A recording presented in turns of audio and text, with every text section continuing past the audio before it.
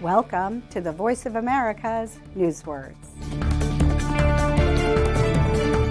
A Russian missile strike in mid-January was the deadliest attack on Ukrainian civilians at a single site since the spring of 2022.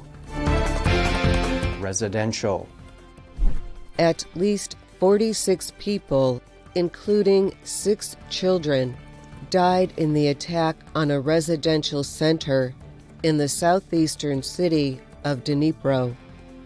The Russian military denies targeting residential buildings. Residential describes something built for people to live in. It is connected to the word resident, which describes a person who lives somewhere for a long time.